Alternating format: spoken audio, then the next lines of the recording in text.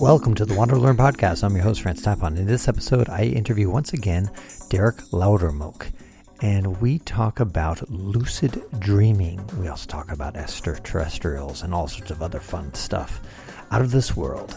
Before we get into the podcast, I wanted to encourage people to give me some reviews on iTunes. I've got only about 23 reviews right now. I'd love to get a lot more. So to do that, I want to encourage people by reading some of the best reviews online. Any kind of 5-star review, I'll read it online. And I'll read right now one from DC Quankry. He wrote this in November of 2020. He said, authentic, well-traveled topics. He says, or maybe it's a she, I don't know. I've read a few of Francis's books, which are fantastic, so I was excited to start listening to his podcast. As a fairly well-seasoned traveler myself, it's especially refreshing to listen to his shows during this pandemic when travel is sadly the last thing on my list. He hosts really interesting interviews and covers a good range of topics, the big plus being that it's all very authentic, feeling more like a conversation at a bar or at a dinner table than with a host reading off a list of prepared questions.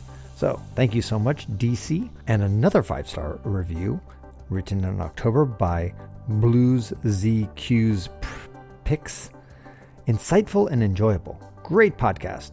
Francis is well-traveled and offers insightful points of view on often complex issues. He does the research and does so in an entertaining fashion. Highly recommended. And finally, last one, Shelby Photographics writes, really excited for this. As someone who loves the travel tech transformative aspects of life, I can't wait to follow along through this podcast. That was my first review. So I need some more reviews. Help me out, guys, by taking a few seconds to just hit the 5-star button on iTunes. This is iTunes, but you can do it from wherever you get your podcast. They usually have a place to review your podcast, and send me the review if I don't see it for some reason or don't read it. I read all 5-star reviews from now on. Thank you. And now, enjoy the podcast. But first, a word from our sponsor. This Want to Learn episode is brought to you by Sawyer, those guys who make those incredibly good water filters. They have not just made great water filters, but they've actually donated over 1 million of those filters to over 20 countries around the world. And here's the thing that a lot of people don't think about. When you filter water, you're saving trees. You might scratch your head and say, what? What does that mean? Well, think about it. In a lot of low-income countries, they chop down trees to boil water because their water is not potable. It's not healthy or drinkable, so they got to boil it. I saw it all over Africa. And they are chopping down so many trees, and it's especially dangerous around the Sahel, which is the southern part of the Sahara.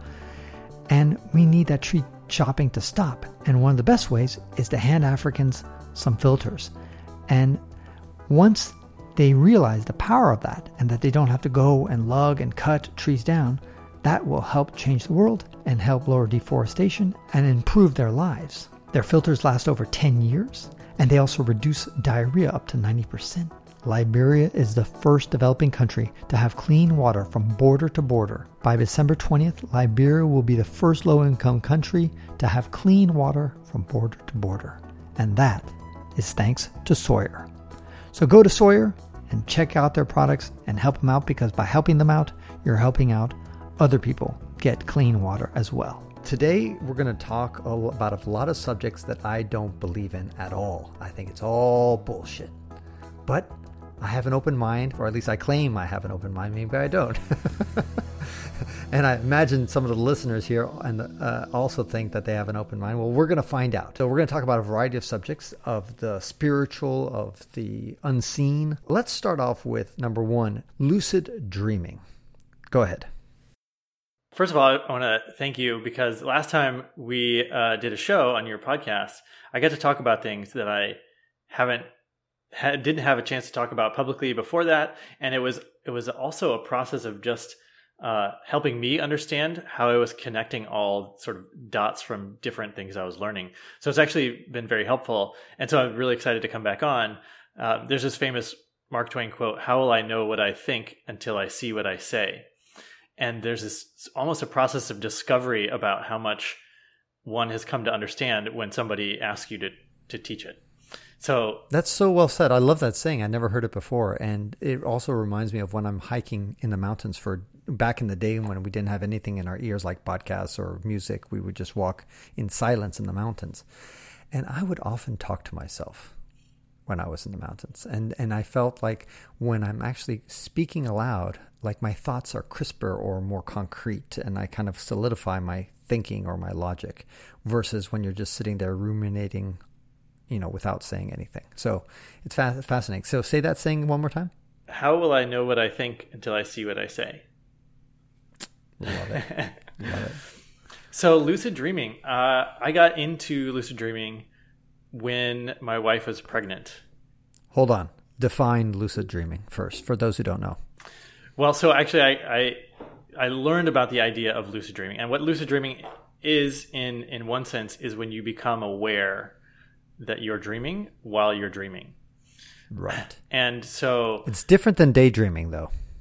Exactly. Yeah, lucid dreaming occurs within nighttime, dream time. Mm-hmm. And I had so you're having a dream, and you know you're having a dream, and yes, then sometimes you might be able to manipulate the dream by knowing that you're in the dream, maybe, or you're just aware. Once you become aware, then you can do anything you want. Yes, and it's God mode. Powerful. It feels like you just snap your fingers and you change the scene. You snap your fingers and somebody appears before you, or right? The laws of physics don't apply in dream time, so you can do anything. You can walk through walls, you can fly, you can have sex with someone you've always wanted to have sex with. Whatever you choose to do, because the normal rules of waking life are suspended in dream time. That's my lucid dream. Once I realized I was in a dream, I imagined, could I have a conversation with Derek Laudermilk? And so I just shifted the dream to that. Well, that's something that you could do. And there's these tribes. And look, it's coming true. It's coming true. Maybe this is a dream. So here's something to ask yourself if you're listening right now. Is this a dream? Is this a dream right now? And most people say, no, of course it's not a dream. I'm awake. And then the next question, I could submit that we're all living in a simulation. In that sense, we're dreaming. Yes, that's a whole nother train of thought. But let's just talk about how do you know if you're dreaming? And if you're able to assess whether you're dreaming now in the waking state, like if you can pinch yourself, or the light switches work, or whatever you use to sort of verify you're in physical reality. If you apply the same thinking in your dreams, if you ask yourself at some point in your dream, is this a dream? Like, can I really fly, or is there really a talking dog? And you're like, well, no, that's a good sign that we might be in a dream. And then as you get used to assessing your reality in waking time, then you can assess your reality in dream time, and then become aware that you're dreaming. Right. Follow that 100%. And so once you have a realization that you're dreaming, then what's the meaning? I mean, a lot of people attach meanings to dreams. Yes. And some people see it as a forecasting tool, like seeing the future. Other people just see it as a backdoor to your psyche. What's your take? Yeah, and so this is amazingly exciting, because lucid dreaming is just a small part of what you can practically use dreams for. And this is something I teach in my business mastermind, is how to, because everybody's like, make money in your sleep, and they're thinking passive income. But when I say make money in your sleep, I'm saying you get the insights that you need to find the right business partners, to find the right business opportunities, to know who to hire, to know all the questions you have of all these things can be accessed through Dreamtime. And I've seen this in my own life and through my clients and my friends who practice this over and over again. They get the exact thing they need from Dreamtime. So it's incredibly powerful. How is that different from, let's say, The Secret, which is this whole law of attraction, that kind of stuff? It's related, it seems. Well, It's a lot of that does have to do with like, what's your intent, right? So if you want to start either lucid dreaming or just getting decision-making help while dreaming, or creativity while dreaming, it starts with the intent. So as you fall asleep at night, what's your intent? And it's so amazing because we spend hours dreaming each night. And so most people, right, they're limited in their productivity of how much they can get done during the daytime to, I don't know, you could work 15 hours, but then you still have to sleep. So it opens up vastly more productive time in terms of figuring out things, creative problem solving, all this stuff. But so whatever question you hold in your mind, whatever you're focusing on as you fall asleep, I want my unconscious mind to bring me a certain insight, how to handle a situation. Or, the very first time I started really asking questions of my subconscious mind was when I was buying this house. And because I had looked at 35, 40 houses, and I really wanted to know, how am I going to know if this is the house? And my wife said, I think this is it. I think this is the one. And I was like, there's some things like rationally it's not quite perfect. The kitchen's small, et cetera, et cetera. It needs some repairs. But I asked my subconscious, can you confirm for me, I believe this is the right house. Can you confirm for me that this is right? And I got this just disembodied voice of God sort of just booming like, yes, this is the house for you. And I was like, holy shit. And then you have to ask yourself, am I going to trust this? Am I going to trust that my own subconscious mind is acting in my best interest, or am I going to overthink it and doubt? And so then you're like, well, can I successfully just think my way through this problem? And sometimes you wind up still, right? You think about it for days and then there's still some doubts. And so when you access your subconscious, and if you really trust that your subconscious understands things even more fully than your rational mind can, because there's, our rational mind is limited, but our unconscious mind is, it's much broader. So I've used this for decision-making tools, but basically I was like, wow, that's amazing. But I still didn't quite believe it. So again, I asked the next night, I said, can you confirm for me in a different way that this is the right house for me, in a way that helps me understand why this is the right house more fully?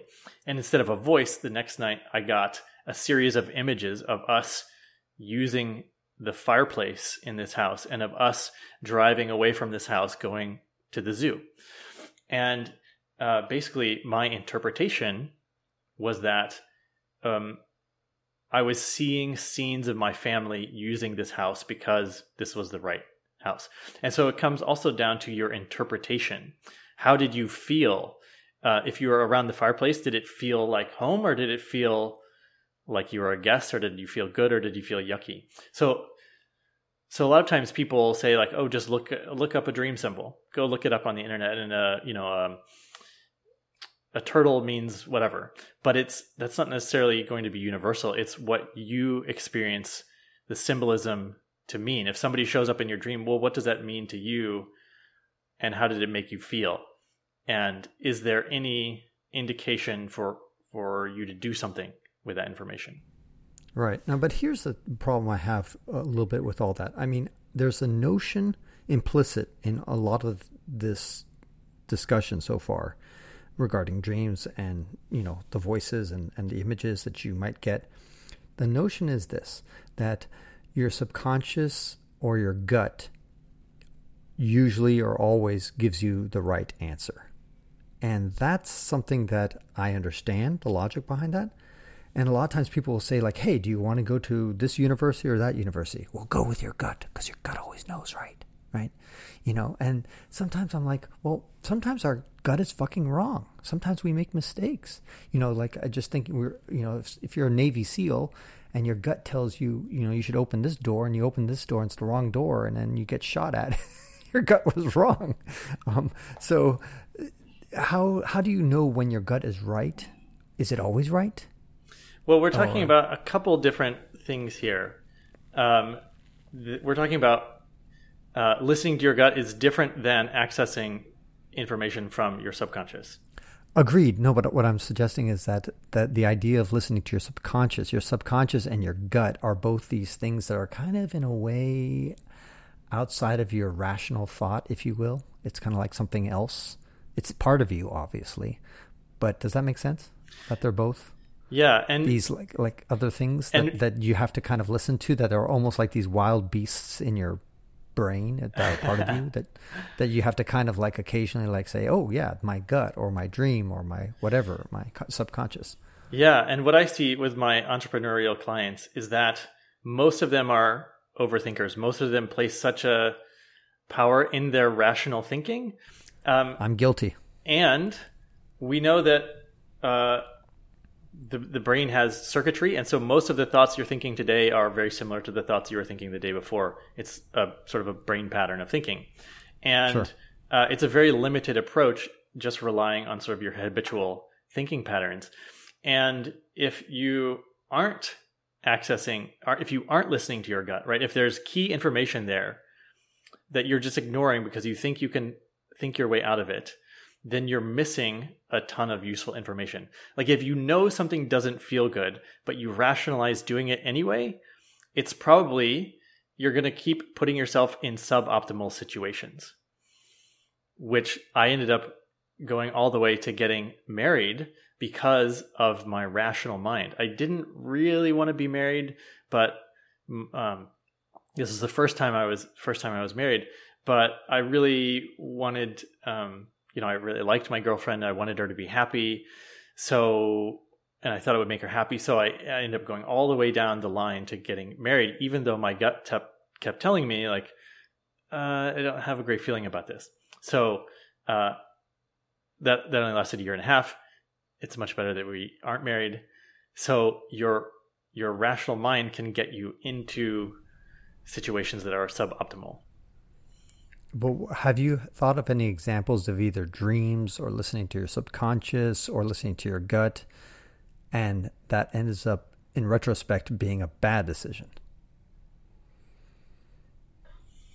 No, I haven't had that experience. So you subscribe to the notion that your gut, your subconscious is always right, or whatever, 99% of the time right.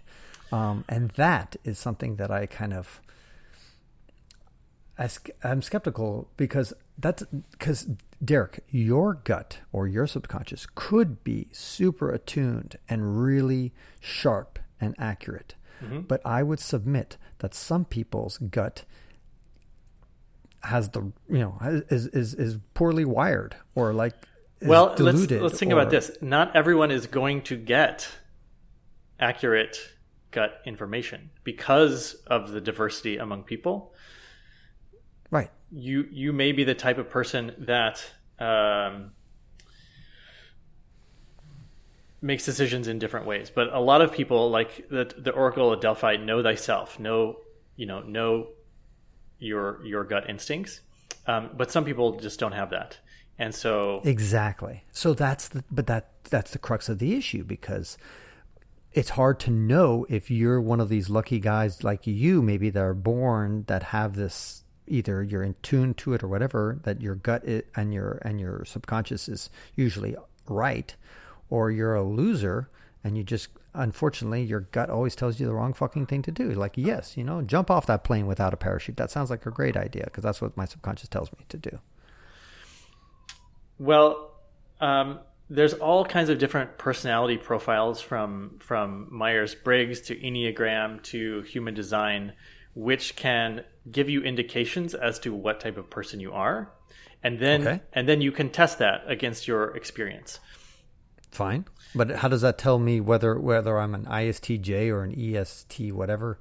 Whether you're going to be, if your instincts are good or bad, or your gut is good or bad, or your subconscious is accurate or not. Well, so like human design is something that I've just started learning about, but it's very interesting. It's based on sort of Chinese I Ching and sort of paired with astrology. And it's basically what's it called again? Can you repeat that? It's called Human Design. and I've seen it to be effective. In what is the purpose or the kind of like the methodology or you said it's marrying Chinese and astrology? Sorry. Yes. The I Ching and astrology. So you need to sort of know your birth information. And so I started looking into this because I had clients that were not able to access their gut to make decisions. It wasn't working for them. So I started asking myself, is there a better way I can support these clients? Because they're trying to do business, and they're trying this certain type of marketing. They're putting themselves out there. They're in a way a thought leader, but a lot of things just weren't working. And so I started looking into this, and there's many different aspects to human design, for example, and I don't fully understand it, but key things are how you sort of interact with the world. It's going to sort of tell you sort of naturally how you're supposed to be interacting. And people like myself, which are typed as generators, most people, like 75% of people, are generators, so they're going to effectively move forward in life by responding to things in their environment. So they get a yes or no, they get a gut instinct as a response to what they're observing or seeing or experiencing. But some people, they need to work a different way. And so one of my clients needed to be invited. So this human design said, you're this type of person called a projector that needs to be invited in order for you to move forward. And so we started, instead of optimizing for like you can't push out marketing, right? If you're the type of person that needs to be invited, you can't try to force things to happen. You can't be like, I'm going to do this brand new initiative. I'm going to just get everyone on board. I'm going to be a leader by this. It's sort of the other way around. And so once we started doing business in a way that prioritized invitations, her business took off and all kinds of amazing things happened. So at this point, it's an experiment for me, but I'm seeing it work really, really well. So I'm going to continue to try to figure out how I can use this tool. Okay. I had a question though. Getting back to lucid dreaming, because we're kind of veering a little bit off the topic. I want to kind of wrap that up before we move on. What about people like me who basically almost never remembers my dream? And, in a year, I might remember 3 of my dreams or something like that in an entire year. I just don't. So how do you deal with, what do you say to those? I mean, you can't do lucid dreaming if you can't even remember your fucking dream. Right. And I say lucid dreaming is like step 3. So step 1 is, and we know from science, right, that everybody's dreaming every night. Everybody's in a REM state. And if you're not remembering your dreams, it's because it's just slipped away. So the very first thing that I tell people to do is keep a dream journal next to your bed. Write down the dream as soon as you wake up, because within a few seconds it starts to slip away.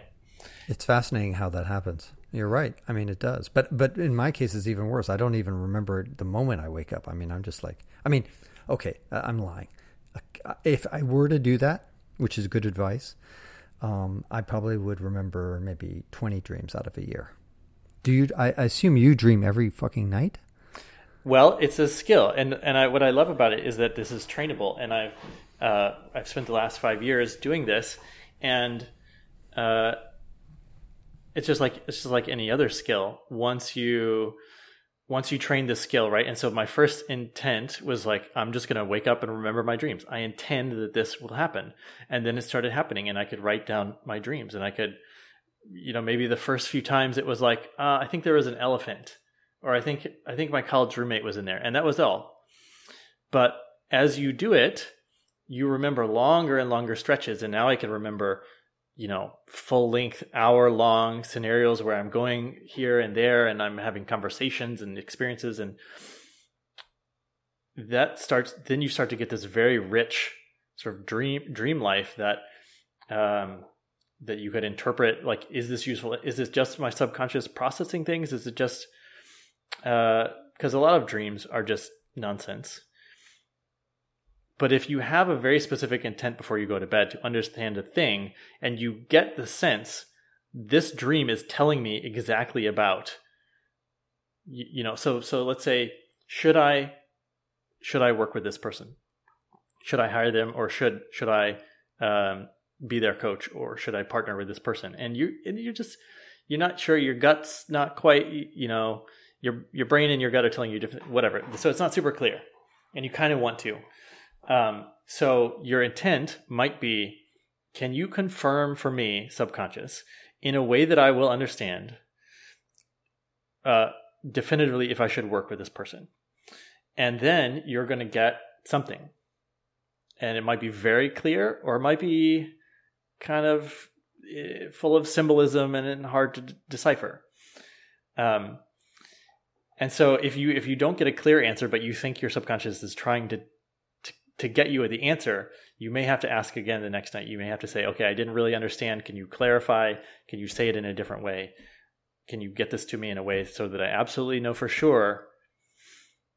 And so sometimes it takes a couple tries, but sometimes you get a super clear answer right away, and you know that this is the direction you should go forward with. It removes any doubt you have whether your rational mind is saying like whatever.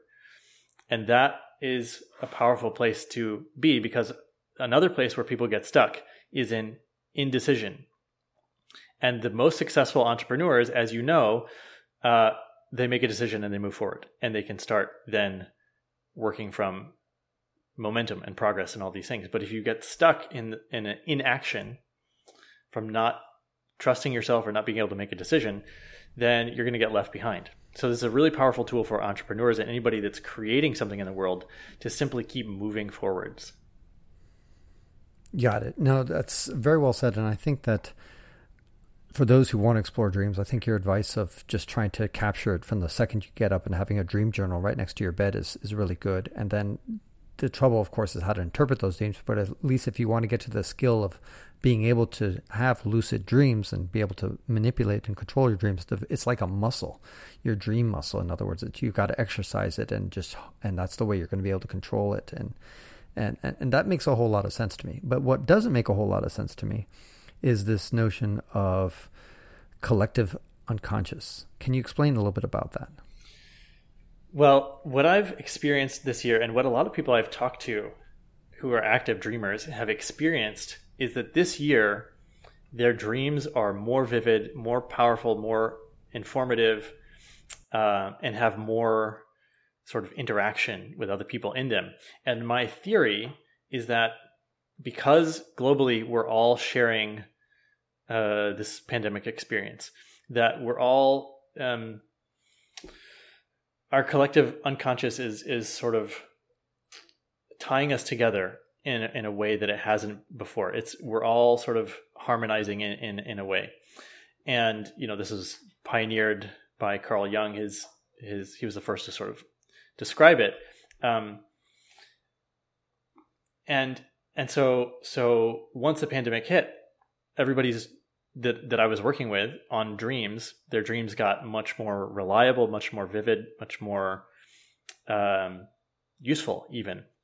And they were able to connect with other people. So whenever if somebody appears in my dream that I haven't talked to in a while, usually I will take that as a sign that there's something I should be looking at there. Whether it's, should I circle back? Should I build that relationship? Is there an opportunity here that I sort of wouldn't know about on the surface? And so many times it's proven that they were just thinking about me and they had an idea for us to work together or something that we could do. Or even two of my friends, they were both appeared in a dream. It was a really cool dream. Actually, it was a fun story. They're all Instagrammers, and we organized a heli ski wedding for them for like social media, just to it was kind of a fake wedding, but we're going to jump out of helicopters and get married on top of a mountain and then ski down. It was like a really cool dream. And I was like, hey guys, you were in my dream. You guys were getting married. I was the officiant. And here's what happened. And they were like, that sounds rad. Well, they ended up dating. They ended up, they were both happened to be in LA at the same time, and they ended up dating. And, there's that all happened because of this random sort of dream encounter, and that happens a lot. So that's an example of a collective unconscious. Yeah, I would say, you're tapping into, and because consciousness is not doesn't have to be localized, right? Because in dream time, you can go somewhere else and you'll still be conscious. So it's not necessarily tied to a physical reality. And actually, so speaking of consciousness, they've just discovered these nanotubules in the neurons in the brain that are the receivers of consciousness. So there was a big theory that the brain was a receiver, like a satellite dish or a radio tower, and they've just sort of shown this evidence. I just learned about this a couple weeks ago, that the brain effectively uses these quantum scale nanotubules to act as the receiver of consciousness in the brain, which is amazing. Which means consciousness is external from the 3D brain. Got it. And so that's where this notion of a collective unconscious could come from. Yeah. Now, again, I look at it from a kind of a scientific point of view, if you might want to call it that. I don't know if that's fair, but the idea that, we're maybe in a simulation. And if we are in a simulation, then that definitely means that we could be all interconnected through the back end computer or whatever simulator that we're living in. So that's another potential opportunity there. Now, you had an encounter that you want to share with us, a telepathic encounter with an extraterrestrial. Tell us a little bit about that. Well, first, actually, let's talk a little bit about the idea of a simulation or holographic reality. And I think it's really useful to look at. We're perceiving reality with our five senses. But that's really a sort of a decoding of information fields. So like when you hear us talking, what you're actually hearing is a sound vibration that's generated by my vocal cords and then is sort of decoded and reconstructed by your mind to be words and information. But it's really just a field of frequency and vibration. And we know that physical matter is a field created by atoms. It's actually not solid.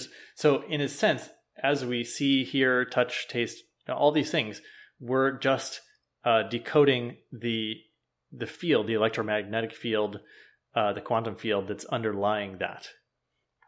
And so I'm bringing that because now I've lost my train of thought. But it's we're talking about the telepathy and interconnected aliens, dreamscape. Well, yeah, there's all kinds of things. But just knowing that your senses are simply decoding a field, a physics-based field, and that it's a very limited, right? We see invisible light, but we know that there's this huge spectrum of light. We know that there's a huge spectrum of radio frequencies that we can't perceive. So just knowing that we're decoding only a very small scale of the total amount of field and the total amount of information and vibrations that are happening all around us. Very true. Very true. Yeah, that's something that I think that a lot of times we forget, that we're just looking. The visual spectrum, for example, is just a tiny bit of the entire spectrum of light, if you will. And so, but getting back to this extraterrestrial. Sure. Yeah. And so, as I think it's really important, like we can talk about this on a podcast and we can sort of intellectually say, oh, maybe this is true or maybe this is not true. But when you have a direct experience, then you can start to know for yourself. There's a difference between understanding and knowing. And as you know from your travels, like you can't know what it's like to hike the AT until you actually do it. You can't know what it's like to understand African culture until you're immersed in it, right? You could sort of like look at it from the outside. And so I really, growing up watching the X-Files, I thought, how cool would it be to meet an alien? And I think a lot of people think of like, oh, an alien lands a spaceship on my lawn and walks out and says hello. Like that would be a way to do it. But that's a very limited view of our perception of the total, right? The fields, which, like, who's to say we're going to meet a physical alien? Who's to say? Did you see the movie Contact? I did. Or read the book? And refresh me. Carl Sagan wrote this book called Contact, for those who haven't heard about it or seen the movie, with Jodie Foster. And I remember because I read the book first, and I thought it was such an ingenious solution to the problem of Carl Sagan having to come up with an alien. And then the alien just infiltrated the person's mind and came in and appeared as his father, her father. So basically a figure that she trusted and knew well. Yes. And then they communicated to Jodie Foster, and as far as she knew she was looking at her father physically. But she also was cognizant that this is not really my father's personality or mind. I'm talking to an alien. It's from the Vega star system 20 light years away. And I thought that was an ingenious kind of twist to like not say that the alien has 3 heads or, 2 arms or is a jellyfish or whatever, just some sort, or Star Trek, they put on some makeup and it's a bipedal organism. Instead, Carl Sagan just pushed that all aside and just said, okay, how about if I just make it look like a human being and just at least in the perception of a human being? Yeah. And so what's interesting to think about is maybe, did he talk to a bunch of people who had experienced something like that, or did he pull that out of his own creativity? Was that from his dream time? Was that from the collective unconscious? Like, that's an interesting question of like where great ideas come from, because a lot of great ideas happen around the world at the same time. Flight independently invented, language independently invented at the same time at different places. So what's going on there? Collective unconscious, I would say, is like bringing these things to the surface. But anyway, so Carl, so this is exactly what, so I was looking to experience. Like if I can't go out and just meet an alien on my street, if I don't really know, but I've heard lots and lots of people, they just get aliens just talking to them. And wouldn't that be cool if I could do that? And I've even had somebody on my podcast who is able to put their consciousness aside and let these sort of interdimensional beings speak through them. It's called channeling. There's a lot of famous channels on YouTube. And it was this sort of a conscious entity that was sort of speaking through them. And that was super cool. And I was like, I kind of want to see what that's like. And there just happened to be earlier this summer something called the harmonic convergence, which last happened in the 80s, and there's the same sort of alignment of the planets and the stars in our solar system that the harmonic convergence was happening again this summer. And last time it happened was the first sort of global meditation where there was like hundreds of thousands of people all meditating with the same intent at the same time. Is this the unified field intention experiment? This is different. I'll talk about that in a little bit. Okay.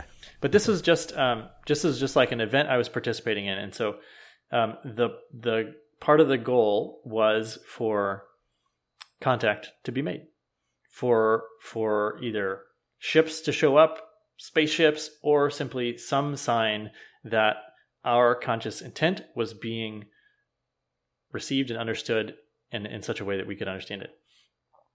And I believe 170,000 people participated this year at the same time, and 70% of those people, so whatever that figure is, saw a ship or an orb or something in their sky. So this is everybody joining on Zoom all at the same time or like throughout the day. 70% of those people reported seeing something flying above their house. I didn't see anything. I was looking. I was really hoping. I stayed up late, but I didn't see anything. But I did get a direct, kind of like when I asked my dream time, and I got that sort of big disembodied yes. that night, I had a long conversation with an entity that told me, thank you so much for participating in the harmonic convergence.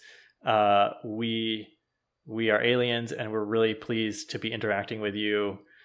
I believe they said where they're from, but I don't remember.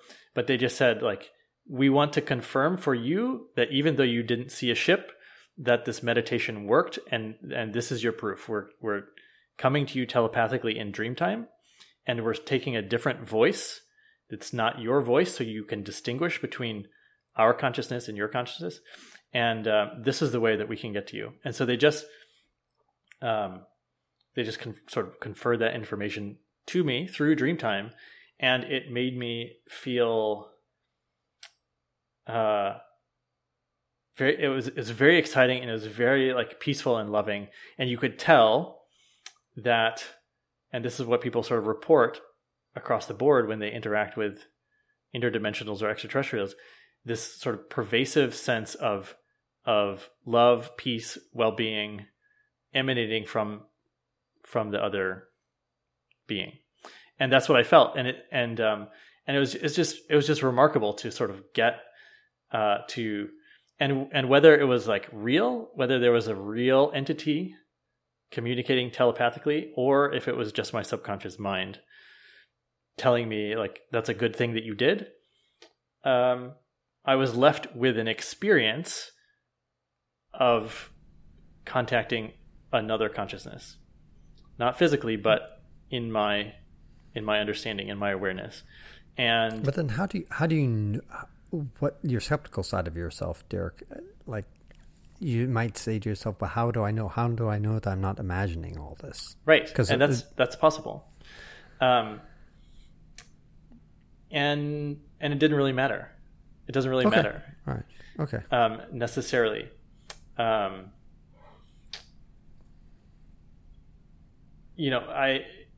If it happens over and over again, and eventually they land on my front lawn and they're like, "Hey, we've been talking to you all these years, and now we're here because you're ready to actually see a physical manifestation of us," or we had to get there, like we were flying from a long way off, and we we weren't there yet to meet you, or any of this stuff. Well, that would be just additional information, right? That's just extra proof that. And what do you think? Okay, so let's say they showed up on your front lawn. They say, "Okay, here's your Domino's pizza, and let me."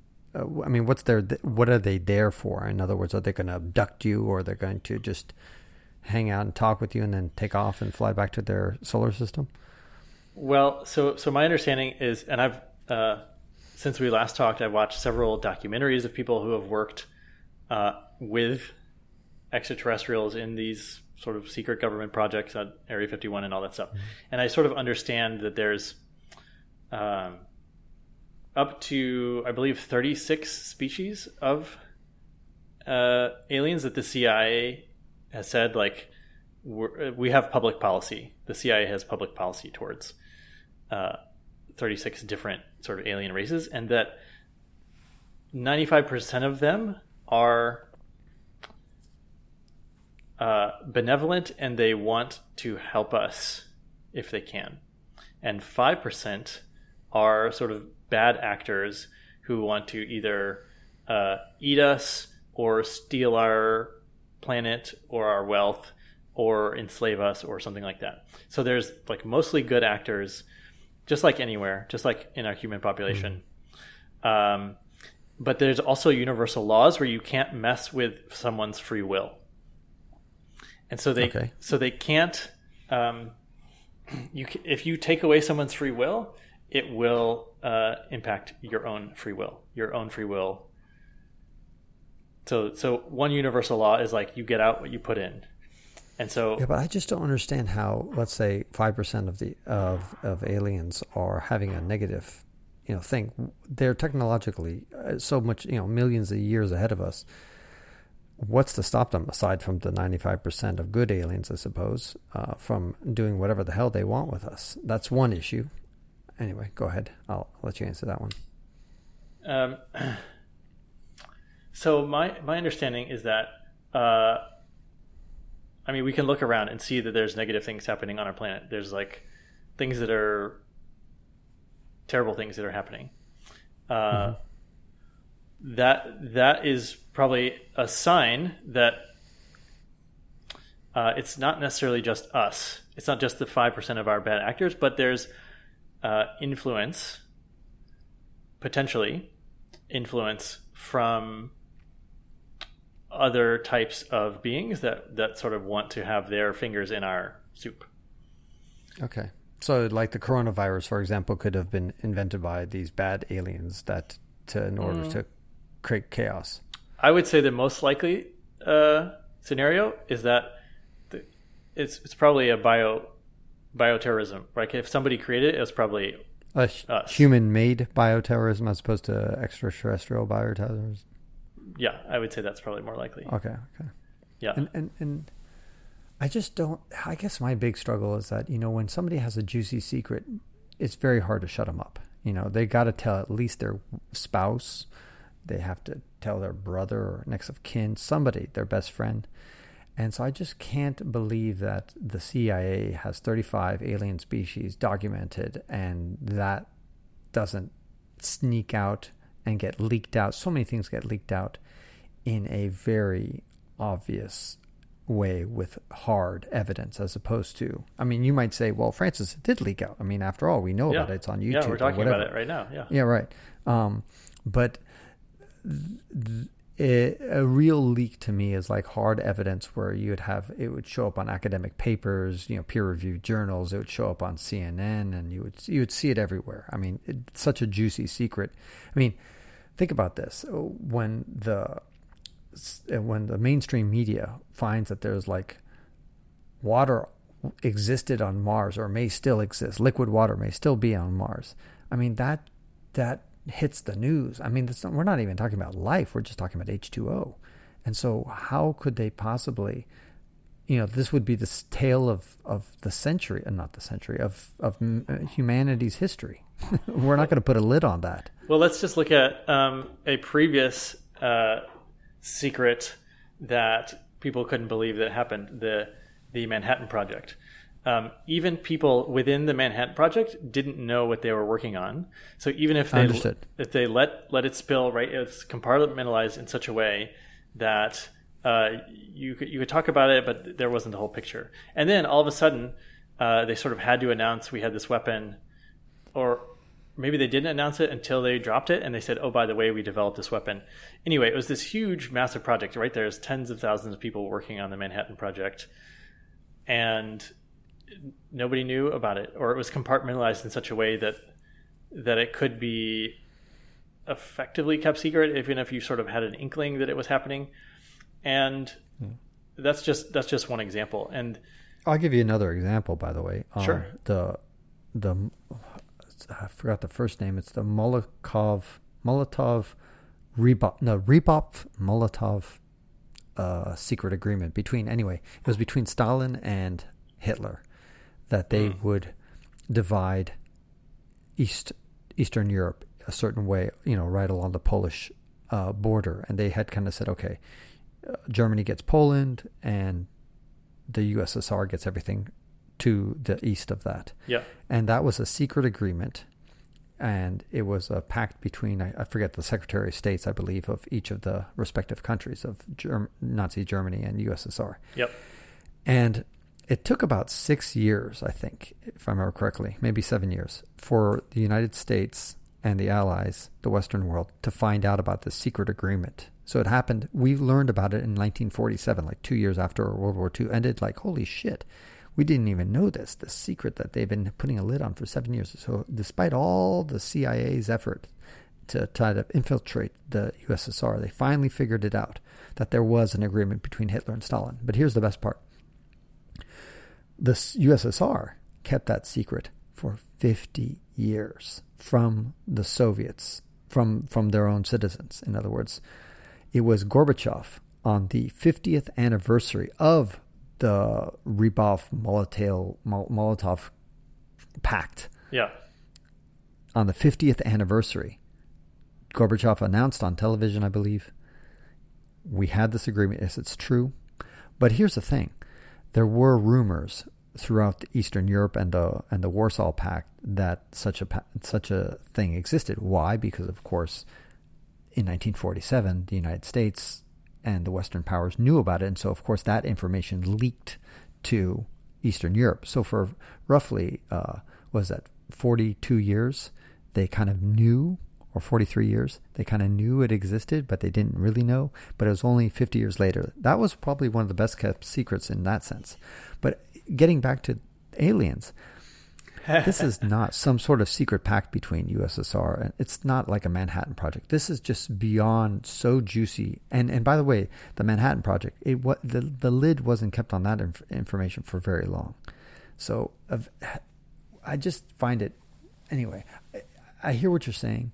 I cannot imagine that we've been keeping a lid on extraterrestrial life for decades. Well, let's say that we actually haven't, right? Let's say that because at this point, I've probably seen 400 or 500 interviews with people who have worked with aliens, or they know aliens, or they worked on projects that are part of a secret space program, all of these things. And so I think for a long time, people were just waiting for the president to say, hey, there's aliens. I don't know if we need a president. We just need a credible mainstream source. So like if ABC News announces it and gives proof, especially physical evidence, that would be the most compelling, because otherwise it's just talking stories. Yeah, and I don't think you couldn't rely on the CIA, you couldn't rely on the president, you couldn't rely on ABC News or anybody to give you sort of, maybe they'll give you some information, right? And we're already seeing the Pentagon is releasing some information about their UFO tracking program and their technologies. Essentially, they're saying they can do time travel, and they can do anti-gravity and all this stuff. They have the patents for it. So there's sort of... Who's they? Sorry, the U.S. government? The Navy has these patents. Patents for time travel? Yep, patents for free energy, time travel, and mass reduction. So essentially anti-gravity, where you create a gravitational field around an object. I would have to see that. Yeah. I would have to see the patent. They came out June of last year. All right. Well, maybe I'll put it in the show notes if you can send me the link to that. That would be cool. Yeah, and so right, like, okay, well, that's kind of, because again, kind of to me, those things, like, I mean, how do I know what the election count in Georgia is, or something silly like that, and I don't know that there's an anti-gravity patent, or that should be the headline news. That should be above who won the 2020 election. That's what I think too. And what so people are getting. So therefore, it's not it must not be compelling enough evidence to make that the headline above the 2020 election or above COVID. Well, there's always a hierarchy, let's say, of there's always someone above all this stuff. So there's somebody higher up making decisions about what can be released and what can't. There's someone higher up saying, here's the strategy of the election, and here's the long-term strategy. Here's the multi-decades, here's the multi-century long strategy that this election or this war or anything is going to move the needle on.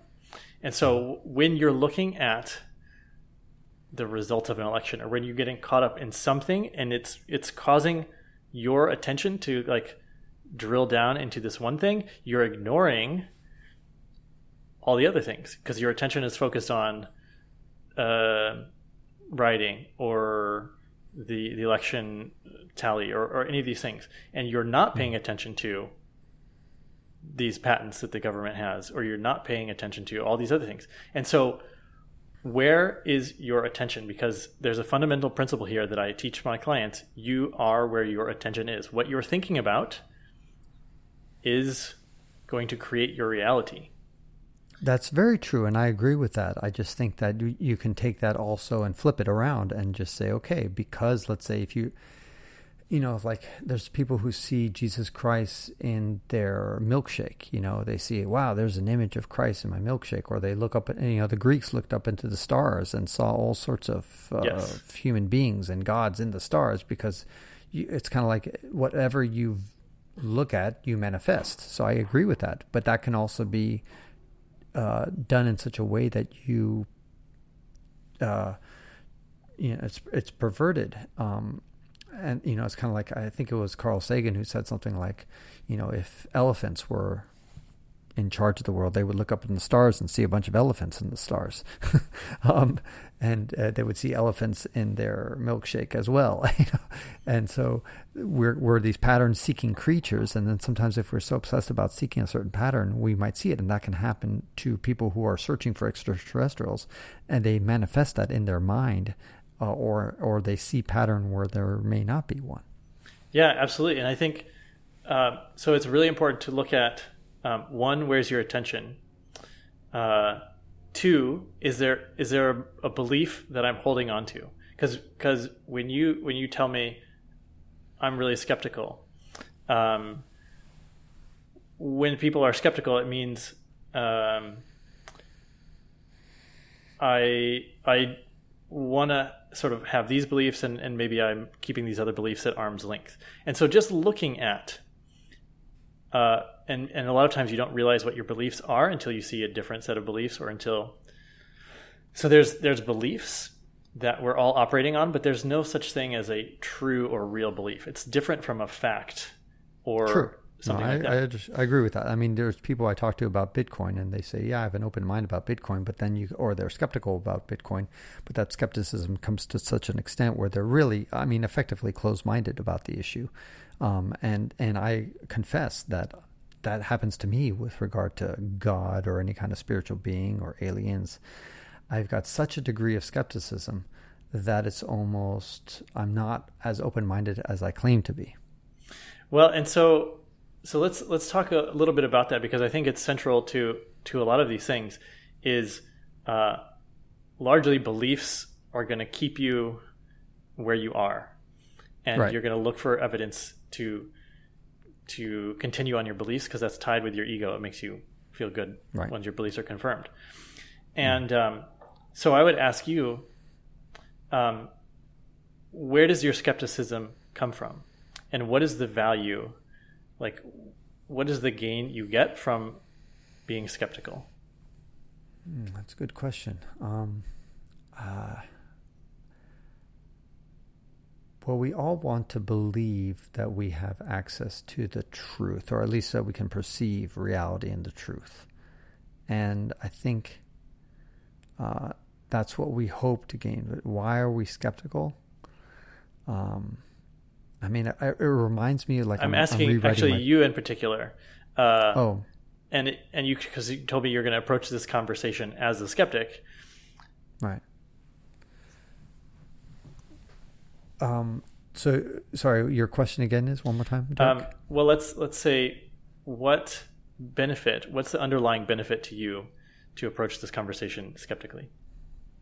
I guess the benefit is that looking at a subject with a critical eye and with a skeptical eye, you're more likely to discover whether that's true or not. I guess you're raising the bar for belief. Like, for example, if you tell me that right now you're happy, my bar for proving that, I guess I don't have a huge amount of skepticism, because I'm like, okay, I'm just going to trust you. All right. I can't, like, could I hook you up to a machine and like give you a battery of tests to prove that Derek is really happy? My level of my bar to believe something like that is very low. So I'm like, if you tell me you're happy, all right, I'm going to believe that you're happy. Fine. But if you tell me that you can walk on water, then my skepticism jumps. And I'm like, the bar has to be very, very high. And I actually say, okay, Derek, I'm just not going to believe you on that one. You're going to actually have to walk on water in front of me, and I'm going to have to see it. So does that make sense? I don't think it fully answers what benefit that is to you. What benefit does that mean? Yeah. I guess it helps create or confirm or to build my sense of reality, and whether the world I perceive is accurate. Yeah. So and that feels probably once you have that, it feels safe. I don't know if it's necessarily safe is the right word. It just feels accurate. It feels like, okay, now I know what is. Okay. And I don't know if that's necessarily safe, because, you could be... It helps bring you to a state of well-being or peace or something like that. Perhaps, but I mean, like, let's say if I hear bombs going off all around me and explosions everywhere, I'm not feeling safe, but that's reality. There, I'm actually living in a war zone. So, but you can tell yourself that no, those are all illusions. But so I don't think that necessarily, or like your arm can be cut off, and like, is that really my arm cut off, or am I just imagining that, or is this just a dream? I'm like, I mean, if you think that's reality, yeah, my arm is cut off. You actually can, it doesn't make you feel safe. So I guess what I'm saying is that carving your reality, or at least trying to understand what really is happening, doesn't always bring you to a place of safety or feeling good or that kind of stuff. Okay. But it sounds like it brings you to a place where you're like, I don't have to question this anymore, or like once you sort of build your model of reality, then you can. Yeah, okay. I mean, I think that's fair to say. Like, I mean, I like to look at puppies. I take care of a lot of dogs, and like they look at the Roomba, for example, and all of a sudden they're like scared of it, and then eventually they realize it's just a machine and it's not going to really hurt them, and then they're like, okay, I've got that. You put that away. You're like, oh, I understand gravity. I feel comfortable with it. But at any moment, you can revisit any of these assumptions and these, if you find evidence to the contrary. If like all of a sudden you start to float, you can question your gravity. Yeah. Like, wait a second. And so let's also look at the flip side of this, because you could choose to be more or less skeptical, or hold on to beliefs more strongly, or resist new beliefs more strongly. What does it cost you to be hyper skeptical? In your words, hyper skeptical. It costs me, I suppose, a level of imagination, potentially. Like, in other words, being able to imagine something that is presumably or seemingly impossible when it's not.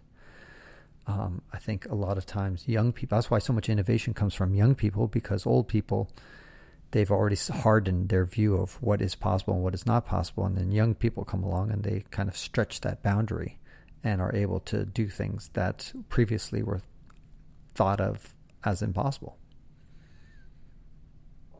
Yeah. And so the reason I'm asking is just,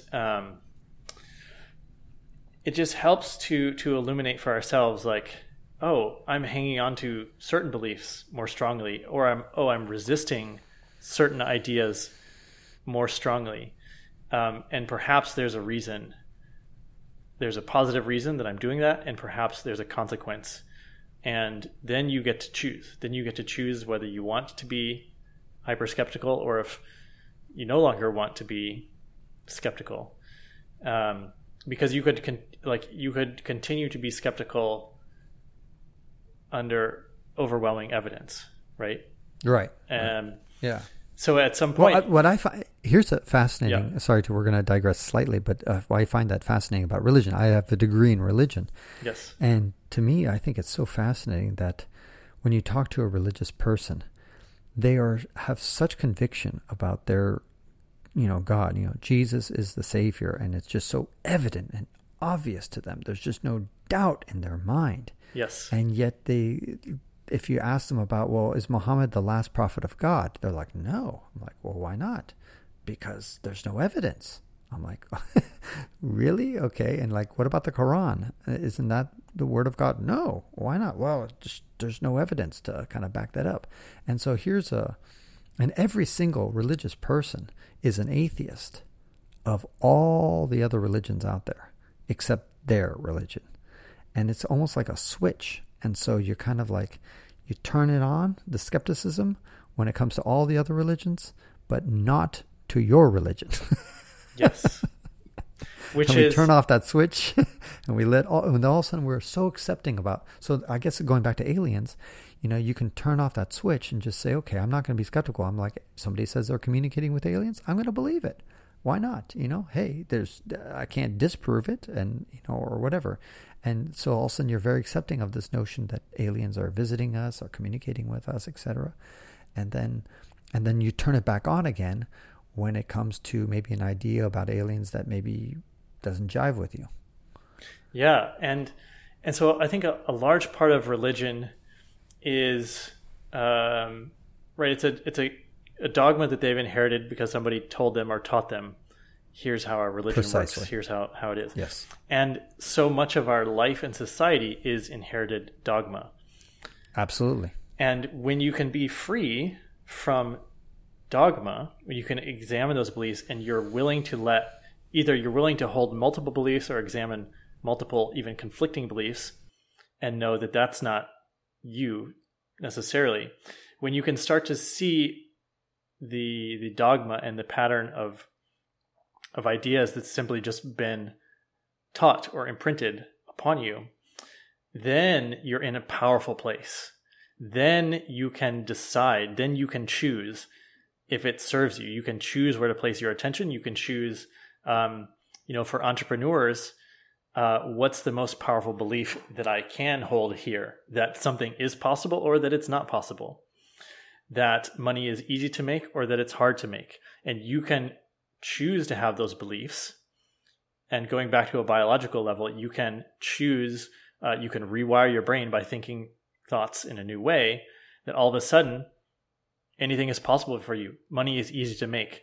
I am charismatic. All of these things are belief systems that are more useful, I would say, than other belief systems like I'm just not good, or somebody's out to get me, or things just don't work out for me, I'm unlucky, whatever they are. So the power lies in understanding where you're stuck in a belief structure.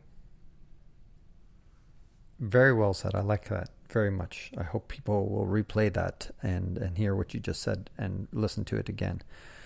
Let's move on to quantum physics and how consciousness impacts the material world, including a unified field intention experiment that you did with business coaching clients earlier this year. Yeah. So as I learn more about quantum physics, and I always like to have evidence-based to back up when I'm training people, or just when I see phenomena, I like to have scientific evidence. But fundamentally, quantum physics is telling us that science and evidence-based practice is fundamentally flawed because of quantum entanglement. We try to, in science, take a system and isolate it to look at a variable. Like we're going to look at, the process of a cell within a body, or we're going to look at a body within an ecosystem, or we're going to look at an ecosystem within a planet. We're trying to separate it off to understand it and observe and use evidence. But because of quantum entanglement, we know that there is no way to disentangle the effects of somewhere across the universe with a molecule or a quark or a Planck fluctuation that's here. And it's provable by experiment. We know that the observer effect is real from the double slit experiment. So fundamentally, science is missing the entanglement piece, where our interaction with everything matters. Our intent with everything is important. So when you start to see that's what's really going on,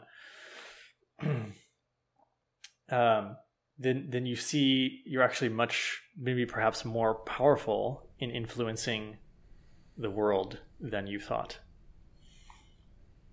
Interesting. Yeah. No, and I think that's a good analogy. And I think that looking at science for explanations, or at least perhaps understanding to this window of this world that we still don't understand. I mean, we have this notion that we really understand the universe, but of course we've always thought that, and we've always been completely wrong.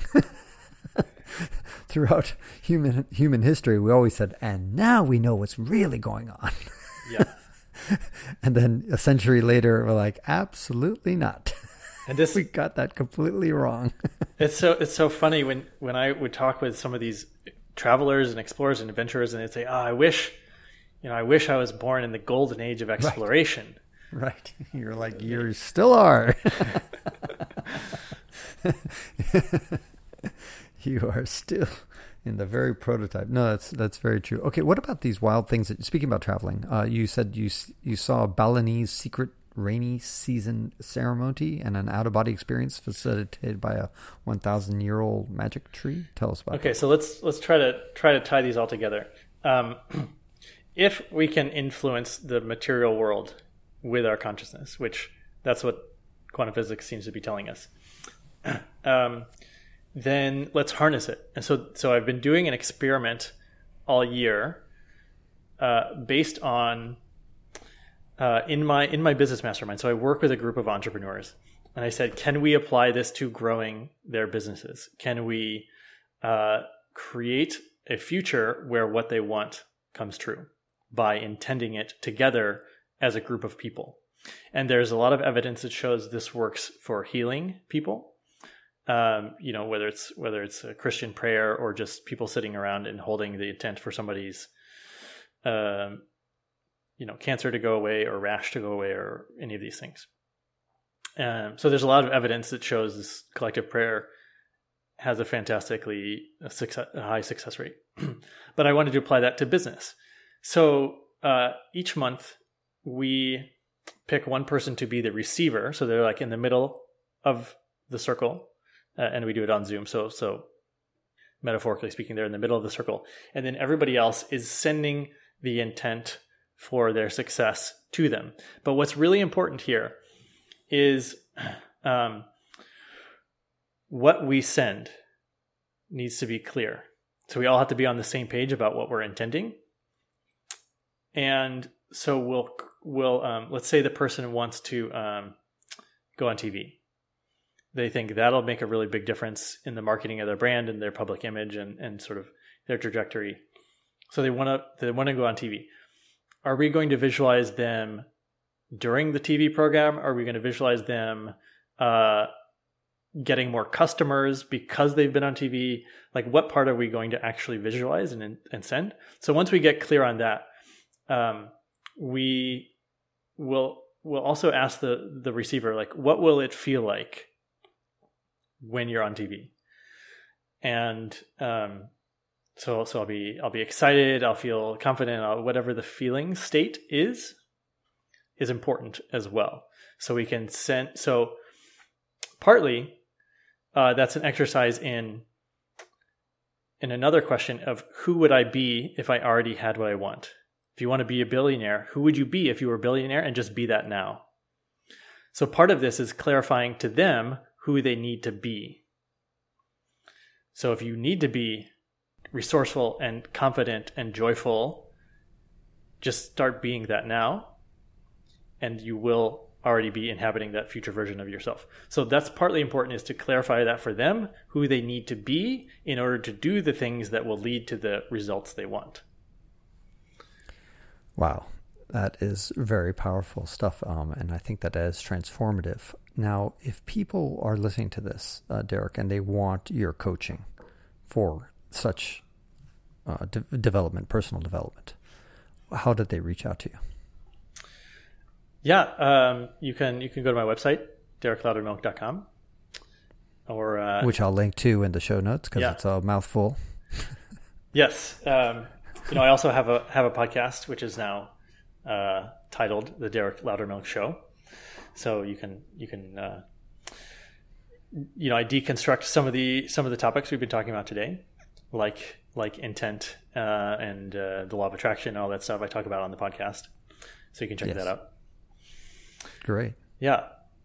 So if I can just sort of finish like what we've done with this experiment, because it's amazing results, 100% effective. Every time somebody wants something and we've done this group intention, it's come true, which is phenomenal, right? If you could have 100% success rate in making your dreams come true, you would continue to do it.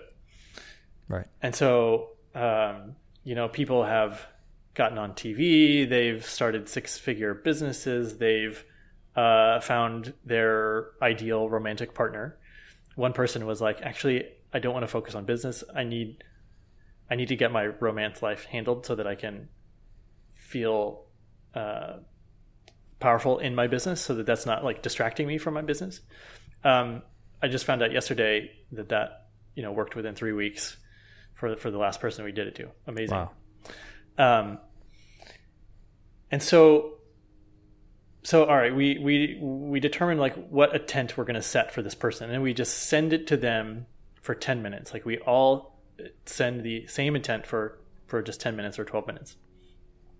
And the experience when we start, we play a little music or something, and we get to a calm place where we can be loving and wish for the best for this person. When everybody starts sending their intent, it's like jumping into a river. It's like you can immediately tell that you're sharing consciousness with the other people sending the intent. Everybody feels it. It makes the hair on the back of your neck stand up.